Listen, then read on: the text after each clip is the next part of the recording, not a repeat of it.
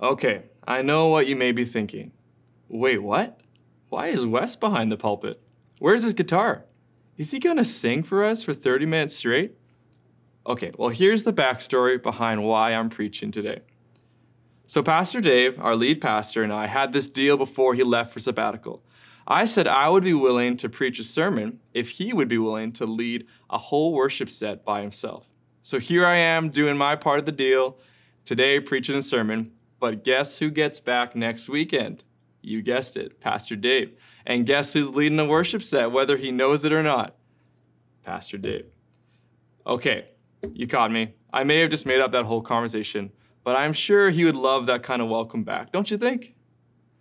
Well, today we are continuing on in our Psalm 23 series as we look at verse 5, part 2. Pastor Nathan tackled, you prepare a table before me in the presence of my enemies last week. And today we are looking at the part of verse 5 that says, you anoint my head with oil. My cup overflows. So if you were like me when I first read this verse, I was a bit confused. Pouring oil on someone's head to me sounded like a prank that I would do to one of my siblings as the youngest child in the family. Are there any youngest siblings watching here today? Well, if you are, then you can understand why I would do that. But after some digging, I realized it was so much more than some childish scheme. What we are seeing in this part of Psalm 23 are images of what would happen when a distinguished guest would enter someone's home in the biblical time. So as I use words to describe this greeting, I want you to take a second just to close your eyes and try and picture what this would be like. As the guest would enter the home of the host, a servant in the home would instantly come and wash their feet. Once their feet were dried and sandals put away, the host would come and greet them with a kiss on the cheek.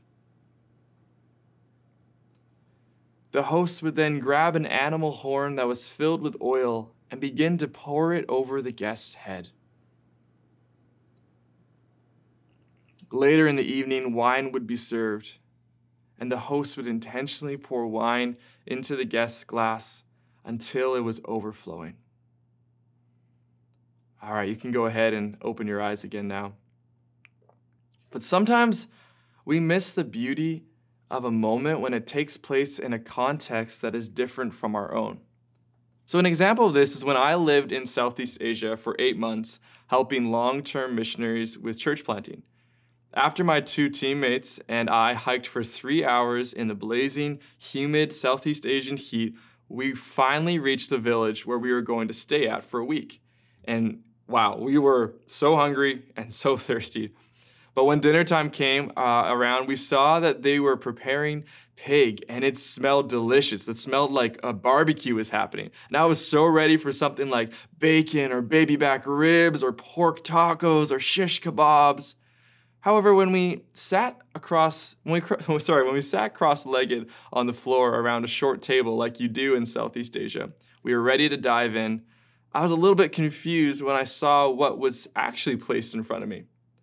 What I saw was, and I'll never forget this, a bowl of rice that was topped with nothing else but chunks of pork fat on top. You heard me right, pork fat, no meat. But knowing that it would be extremely offensive in that culture to deny any food offered, my teammates and I proceeded to eat every last chunk of pork fat. But here is what I would have missed if it was not for our incredible translator. She told us later that what they served us that night was a delicacy in that culture. In their context, they gave us the best part of the pig, and they intentionally only served it to myself and my 2 teammates because they wanted us to know that we were welcome in their home and in their village, and they wanted to lavish us with their best hospitality. When I found that out, I was really moved because isn't that just beautiful? And in the same way, I don't want us to miss what is going on in Psalm 23. So I'm going to briefly break down the cultural context of these visuals, but then camp out on the 2 that we see in Psalm 23. For those who don't know, I actually went to school for intercultural studies, so I love this kind of stuff. So bear with me for just a moment. So the washing of the feet. Due to the fact that people wore sandals in a dry and sandy location, people's feet would be filthy. Their feet were instantly washed as an act of kindness and service to this guest. The kiss. This kiss the host gave the guest communicated welcome and friendship. This was like a hug or a handshake in that culture. The pouring of the oil is the host communicating that it is my pleasure to have you in my home. You are my guest, I am your host, and these few drops of oil on your head speak to you that this home is your home. And as long as you are in this home, the protection of it is yours. Before any harm can come to you, it must first touch me. So we see this also in Luke 7, where the Pharisee hosted Jesus and did not give Jesus water for his feet. He did not greet him with a kiss and did not anoint his head with oil. So a woman from the streets saw this lack of respect for who she knew to be a rabbi or teacher and used her tears to wash Jesus' feet. She kissed and anointed his feet with perfume. Lastly, the cup. Finally, as he saw the host would then fill their cup with wine later in the evening to overflowing. And this was to communicate that while they remained there, they should have an abundance of everything. So you may be asking, what does this imagery, specifically the oil and cup, actually mean to David? Well, David is expressing that God has revealed himself as his host and David as God's distinguished guest in the house of the Lord. Up until this verse, David was seeing himself as a sheep and God as his shepherd. But now David is a guest at the table of which the Lord was the host. Through this, the Lord revealed to David God's heart for him. A quote that we read from the Colson's commentary reads, "Oh, if we could appreciate the heart of God, we would then understand that his chief desire is to have communion and fellowship with us. There is nothing in all the world that he loves so much to do as to set a table before us and welcome us into his own presence and provide us with the bounties of heaven. The creations of the world and world systems is comparatively nothing alongside the joy that God has in being our host and having us as his guests." End quote. Okay, but you still might be thinking now, well, that was really nice that David got to experience God that way, but how is that relevant to me today? What does this oil and cup thing mean for me now in 2023? Well, I would argue that we have experienced these two metaphors abundantly more than even David has since the life, death, and resurrection of Jesus through the outpouring of the Holy Spirit. So first, let's talk about the oil. And I love visuals, so here's something I brought in. Oil. So as we just heard, David was anointed with oil, which revealed God as his host. The ultimate expression of this anointing that we see in the New Testament is the anointing of the Holy Spirit. When Jesus walked this earth, he is shown in Matthew 3:13-17, first being baptized by the Apostle John, and then after this significant event, it is recorded that the Holy Spirit descended on him like a dove. And in Acts 10:38, this event is described as the moment how God anointed Jesus of Nazareth with the Holy Spirit and power, and how he went around doing good and healing all who were under the power of the devil because God was with him. In this moment, Jesus was anointed by his heavenly Father's most precious and beautiful oil, and that was the outpouring of the Holy Spirit. So after this anointing, the Father said, "This is my Son, in whom I am well pleased." This anointing and the voice of God both announce unconditional love and precious identity over Jesus, the Son of God. So here's maybe a little story that might help understand this. So my wife and I, we're training for a long distance run. She's doing a half marathon, and I'm training for a 10-kilometer run. And yes, I know, my wife is insanely fit, and I'm a pastor, and I will honestly be surprised if I even finish 3 kilometers. But my wife has this Nike app on her phone, and there's this overly muscular personal trainer that cheers her on while she runs. And don't worry, I'm secure in who I am. But as she runs, this guy gives her tips, encouragement, and advice for how she's running. But imagine if this Nike training coach dude came to Jess while she was tying up her shoes, getting ready for her first training session ever. And then that's when he said, "Wow, Jess, I'm so pleased with you. You did so well. I am so proud of you. Your form was killer. Great job out there. Keep it up. You are my best running student." Would that make sense? No, it wouldn't, because she hadn't even started the training for the run. He hadn't seen what she was capable of. But for Jesus, God, his Father, was pleased not with what he did for God, but who he was because of God. He was God's Son, and Jesus' identity as God's Son is what God, his Father, delighted in, not in his performance or in his ministry.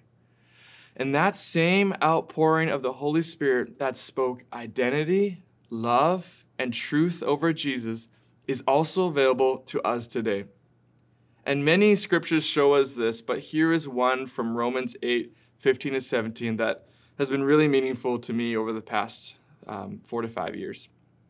It says, "The Spirit you received does not make you slaves so that you live in fear again. Rather, the Spirit you received brought about your adoption to sonship. And by him we cry, 'Abba, Father.' The Spirit himself testifies with our spirit that we are God's children. Now, if we are God's children, then we are heirs, heirs of God and co-heirs with Christ, if indeed we share in his sufferings in order that we may also share in his glory." So what does the anointing of the Holy Spirit mean for us today in relation to Psalm 23? Well, the anointing of the Holy Spirit says, "The Lord is our fatherly host." I'll say that one more time. The Lord is our fatherly host. If you have put your faith in Jesus, the Holy Spirit is given to you and screams inside of your heart, "This is my child with whom I am well pleased," before you did anything to earn or deserve it. Unconditional love. So, to recap, I feel like I need that right now. So, we see that the anointing of oil for David revealed God as his host and David as his distinguished guest. The anointing of the Holy Spirit on Jesus affirmed that God as his Father and Jesus as the Son of God. The anointing of God's most precious oil, the Holy Spirit on us today, reveals the Lord not just as host, but as our fatherly host who delights in his children. So, what's the difference between David's experience with God as host and our experience with God as our fatherly host? Well, here's a story of one of my best friends who just became a dad a few months ago that hopefully helps capture the difference.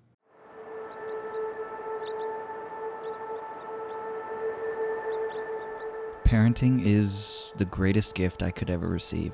The opportunity to take how I was raised, take the greatest parts of that, and try my very best to provide a safe place for my son is incredible.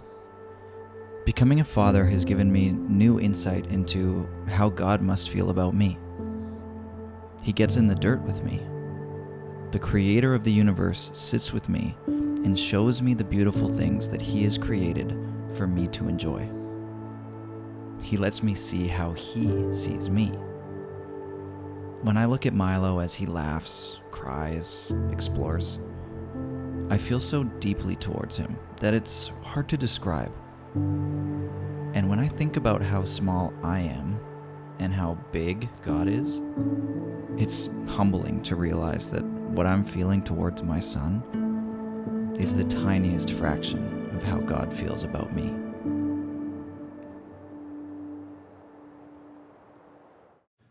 Well, Jaden, if you're watching this, just want to say thank you for sharing that. I know the first time I watched that, as Lyndon would say, I had some leaking eyeballs. But this video, I think it begs the question, how do you see God? A.W. Tozer, a historic theologian and author, once said that what comes into our minds when we think about God is the most important thing about us. So today, do you see God as a loving father who delights in his kids and would do absolutely anything for them? Or perhaps God seems distant, uninterested, and disappointed. And we all have different views and experiences of God because of our earthly experiences. So for me, even though I had two incredibly loving parents growing up who truly did delight in their kids, because I grew up in the church, over time, I somehow created this image of God where he loved me when I did good, but man, was he ever disappointed in me when I messed up. I had to earn God's love, and the second I made a mistake, I would distance myself from God to hide from his disappointment. If this is how you currently see God, I want you to know that I get it. But also know that this is not how God sees you. He is not disappointed in you. Over time, God has truly brought healing to my view of God through prayer, honest conversations, and through immersing myself deeper in the gospel. And for me, what I found is that when we know that God is a good father because he truly did do all that he could do to have communion with his people again. A loving father let go of his delighted son to be killed on a tree by the very people that he created, taking on every sin that ever was to exist, forever closing the chasm between humanity and God. And it doesn't stop there. Jesus then rose from the grave, he defeated death, and he ascended to be with his Father again, so that his Holy Spirit, the Spirit of God, could dwell in his people and testify within our hearts that I am your Father, and you are my child. You are loved. So today, if you are in a place of doubting God as your Father, I just want to encourage you, first, just to go the gospel and run to the good Father that we see there. Next, we want to talk about the cup. Earlier, we saw that the cup of David was overflowing in Psalm 23. It was a symbol that as long as David was under Yahweh's care, he would have everything he could possibly need and more. His cup, or his life, was overflowing with the blessing, care, and the love of God. In John 7, the Gospel of John, we see this language of overflowing from Jesus. Starting at verse 37, it says, "On the last and greatest day of the festival, Jesus stood and said in a loud voice, 'Let anyone who is thirsty come to me and drink. Whoever believes in me, as Scripture has said, rivers of living water will flow from within them.' And by this he meant the Spirit, whom those who believed in him were later to receive.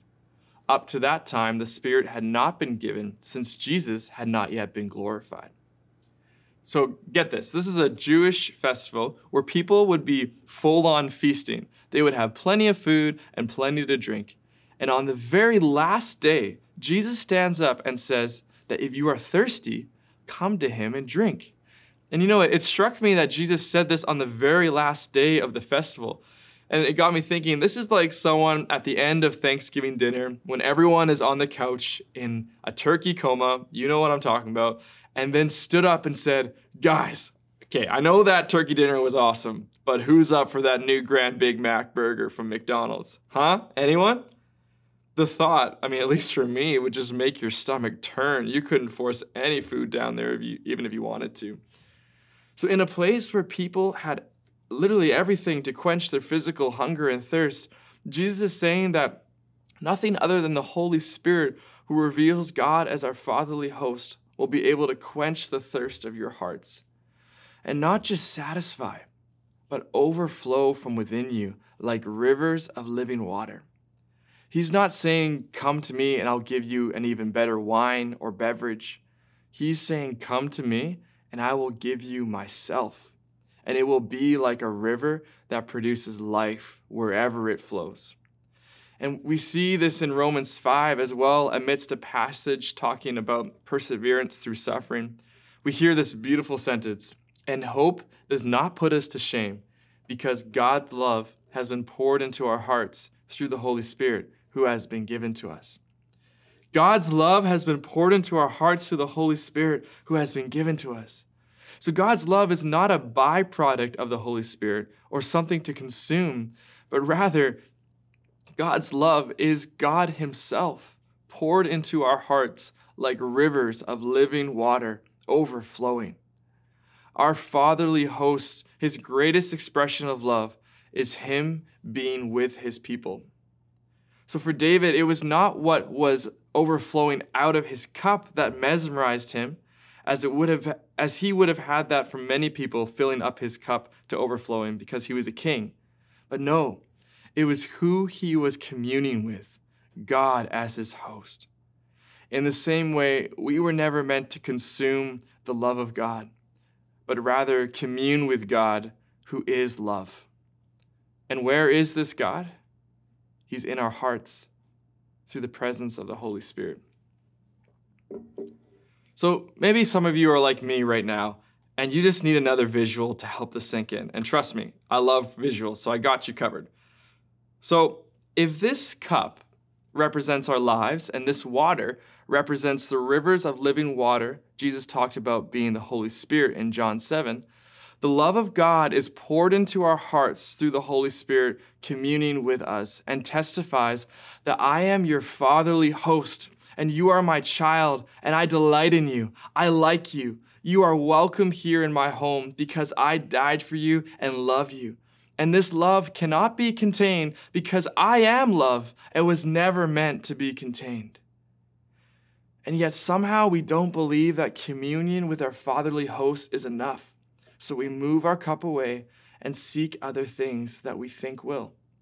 We listen to lies and get enticed by the things of this world that tell us they will fully satisfy our desires.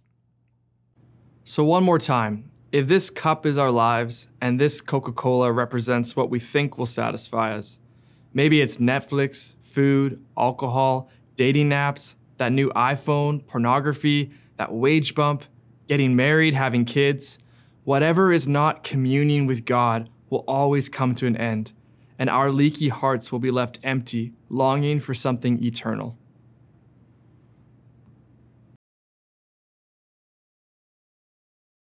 So today, what are the other hosts of this world that you look to that you think will satisfy? For myself, almost 10 years of my life, I would move my cup from communion with God to the entangling snare of pornography. And it promised deep connection and satisfaction that then left me empty and destroyed. But what I found in those dark, painful, and agonizing nights was that when I turned to my fatherly host, he was still there. His presence would remind me time and time again that he still loves me and he is so much better than anything else. And through walking in the light with brothers like Nathan, who actually shared his story last week, and learning to know the power of God's love and grace, I can say that I've been walking in freedom for over 2 years now. And I almost didn't share this part of my story, as usually I only share it in smaller settings. However, when I started typing it out, I was so moved by God's love. I felt like that I really needed to share it. And I want people to know that if you are stuck in this trap and it feels like you can't get out, know that freedom truly is possible. And it starts by running to God with other people you trust with this part of your story and walking in the light. So what is the status of your cup today? Is it at the brim, but you can feel it draining? Or maybe it's been empty for years and you are yearning for something that would quench the thirst of your longings. Perhaps you are here today and your cup is overflowing with the love and presence of God. If you're looking for an indicator, something I found helpful in preparing for this message is asking the question, what does loving others feel like? Does it feel like work? Like you really have to conjure up the strength to share encouragement or sit with someone in their pain, for example? Or maybe you can relate to me when my cup is low. It feels like you need to put on the loving mask, and then when you're alone, you can take it off and embrace your exhausted, depleted state. If you resonate with this, please do not hear guilt or condemnation, because trust me, I know what it is like to have an empty cup. But please instead hear an invitation to come to your fatherly host in desperation, longing for him to fill you with the only thing that can fill your cup to overflowing again, God himself in the form of the Holy Spirit. As we know and experience God as love, the natural response is for his presence to flow out like a river to the people we encounter, bringing life wherever we go. God's presence in his church was meant to overflow to the city. So have we drifted from the love of God satisfying our hearts to overflowing? And if so, how do we position our cups or our lives to receive the anointing of the Holy Spirit that pours the love of God into our hearts? I think there's so many different spiritual disciplines or practices that would draw us near to God again. But one that has been really meaningful for me is adoration and worship. And you may be thinking classic worship pastor, but I honestly think that when we choose to adore and worship God, we can't help but be amazed. We can't help but be drawn back to the eternal source of love, and we can't help but overflow. So here are 3 reasons why I think adoration is essential. So first, adoration as communing. When we worship corporately, like together on a Sunday morning, not only are God's people meeting together, but God's Holy Spirit who lives in his church is gathering together as well. And I think something really significant and powerful happens in corporate worship as Christ in me meets with Christ in you. Second, adoration as rebellion. The worship leaders and myself are going to be reading a book this fall called Living Like Monks and Praying Like Fools. And I've been kind of reading it over the summer. And in this book, he explains that we need adoration as a form of prayer. He says, when you and I open our mouths and begin to pray, almost certainly another name is being hallowed or worshiped in our hearts. The names of accomplishment, success, productivity, approval from another person, comfort, easy execution of our own plans, self-will in all its destructive varieties. He goes on to say that adoration is not always the overflow of our hearts. In fact, it rarely is. It is an act of rebellion against empty promises of this world and of defiance in the face of circumstances. So we are rebelling against the other hosts of this world that say they satisfy. And in worship, we are saying, oh God, our fatherly host, you are the only one that can satisfy. Come and fill our hearts with your presence again and let it overflow. Third and finally, adoration as prophecy, a fancy way for truth speaking. When we adore and worship, we are immersing ourselves in the truth of the gospel. And I don't know about you, but I need to remind myself regularly about what God has done through his son, Jesus. So we adore and we worship the God whose one and only Son was anointed with oil for death, so we could be anointed with the Spirit of God for abundant life with God. We adore and worship Jesus who was drained of life on the cross, so we can be filled with life to overflowing. We adore and worship the God who is our fatherly host and has welcomed us into his home as his children because his one and only child was forsaken. And we worship the God whose heart has been, is, and will always be to be with his people. So as we close, I want to encourage you to respond wherever you are by simply putting on a worship song on your phone or laptop, or even head to Central Heights YouTube channel and choose a song that has been meaningful to you.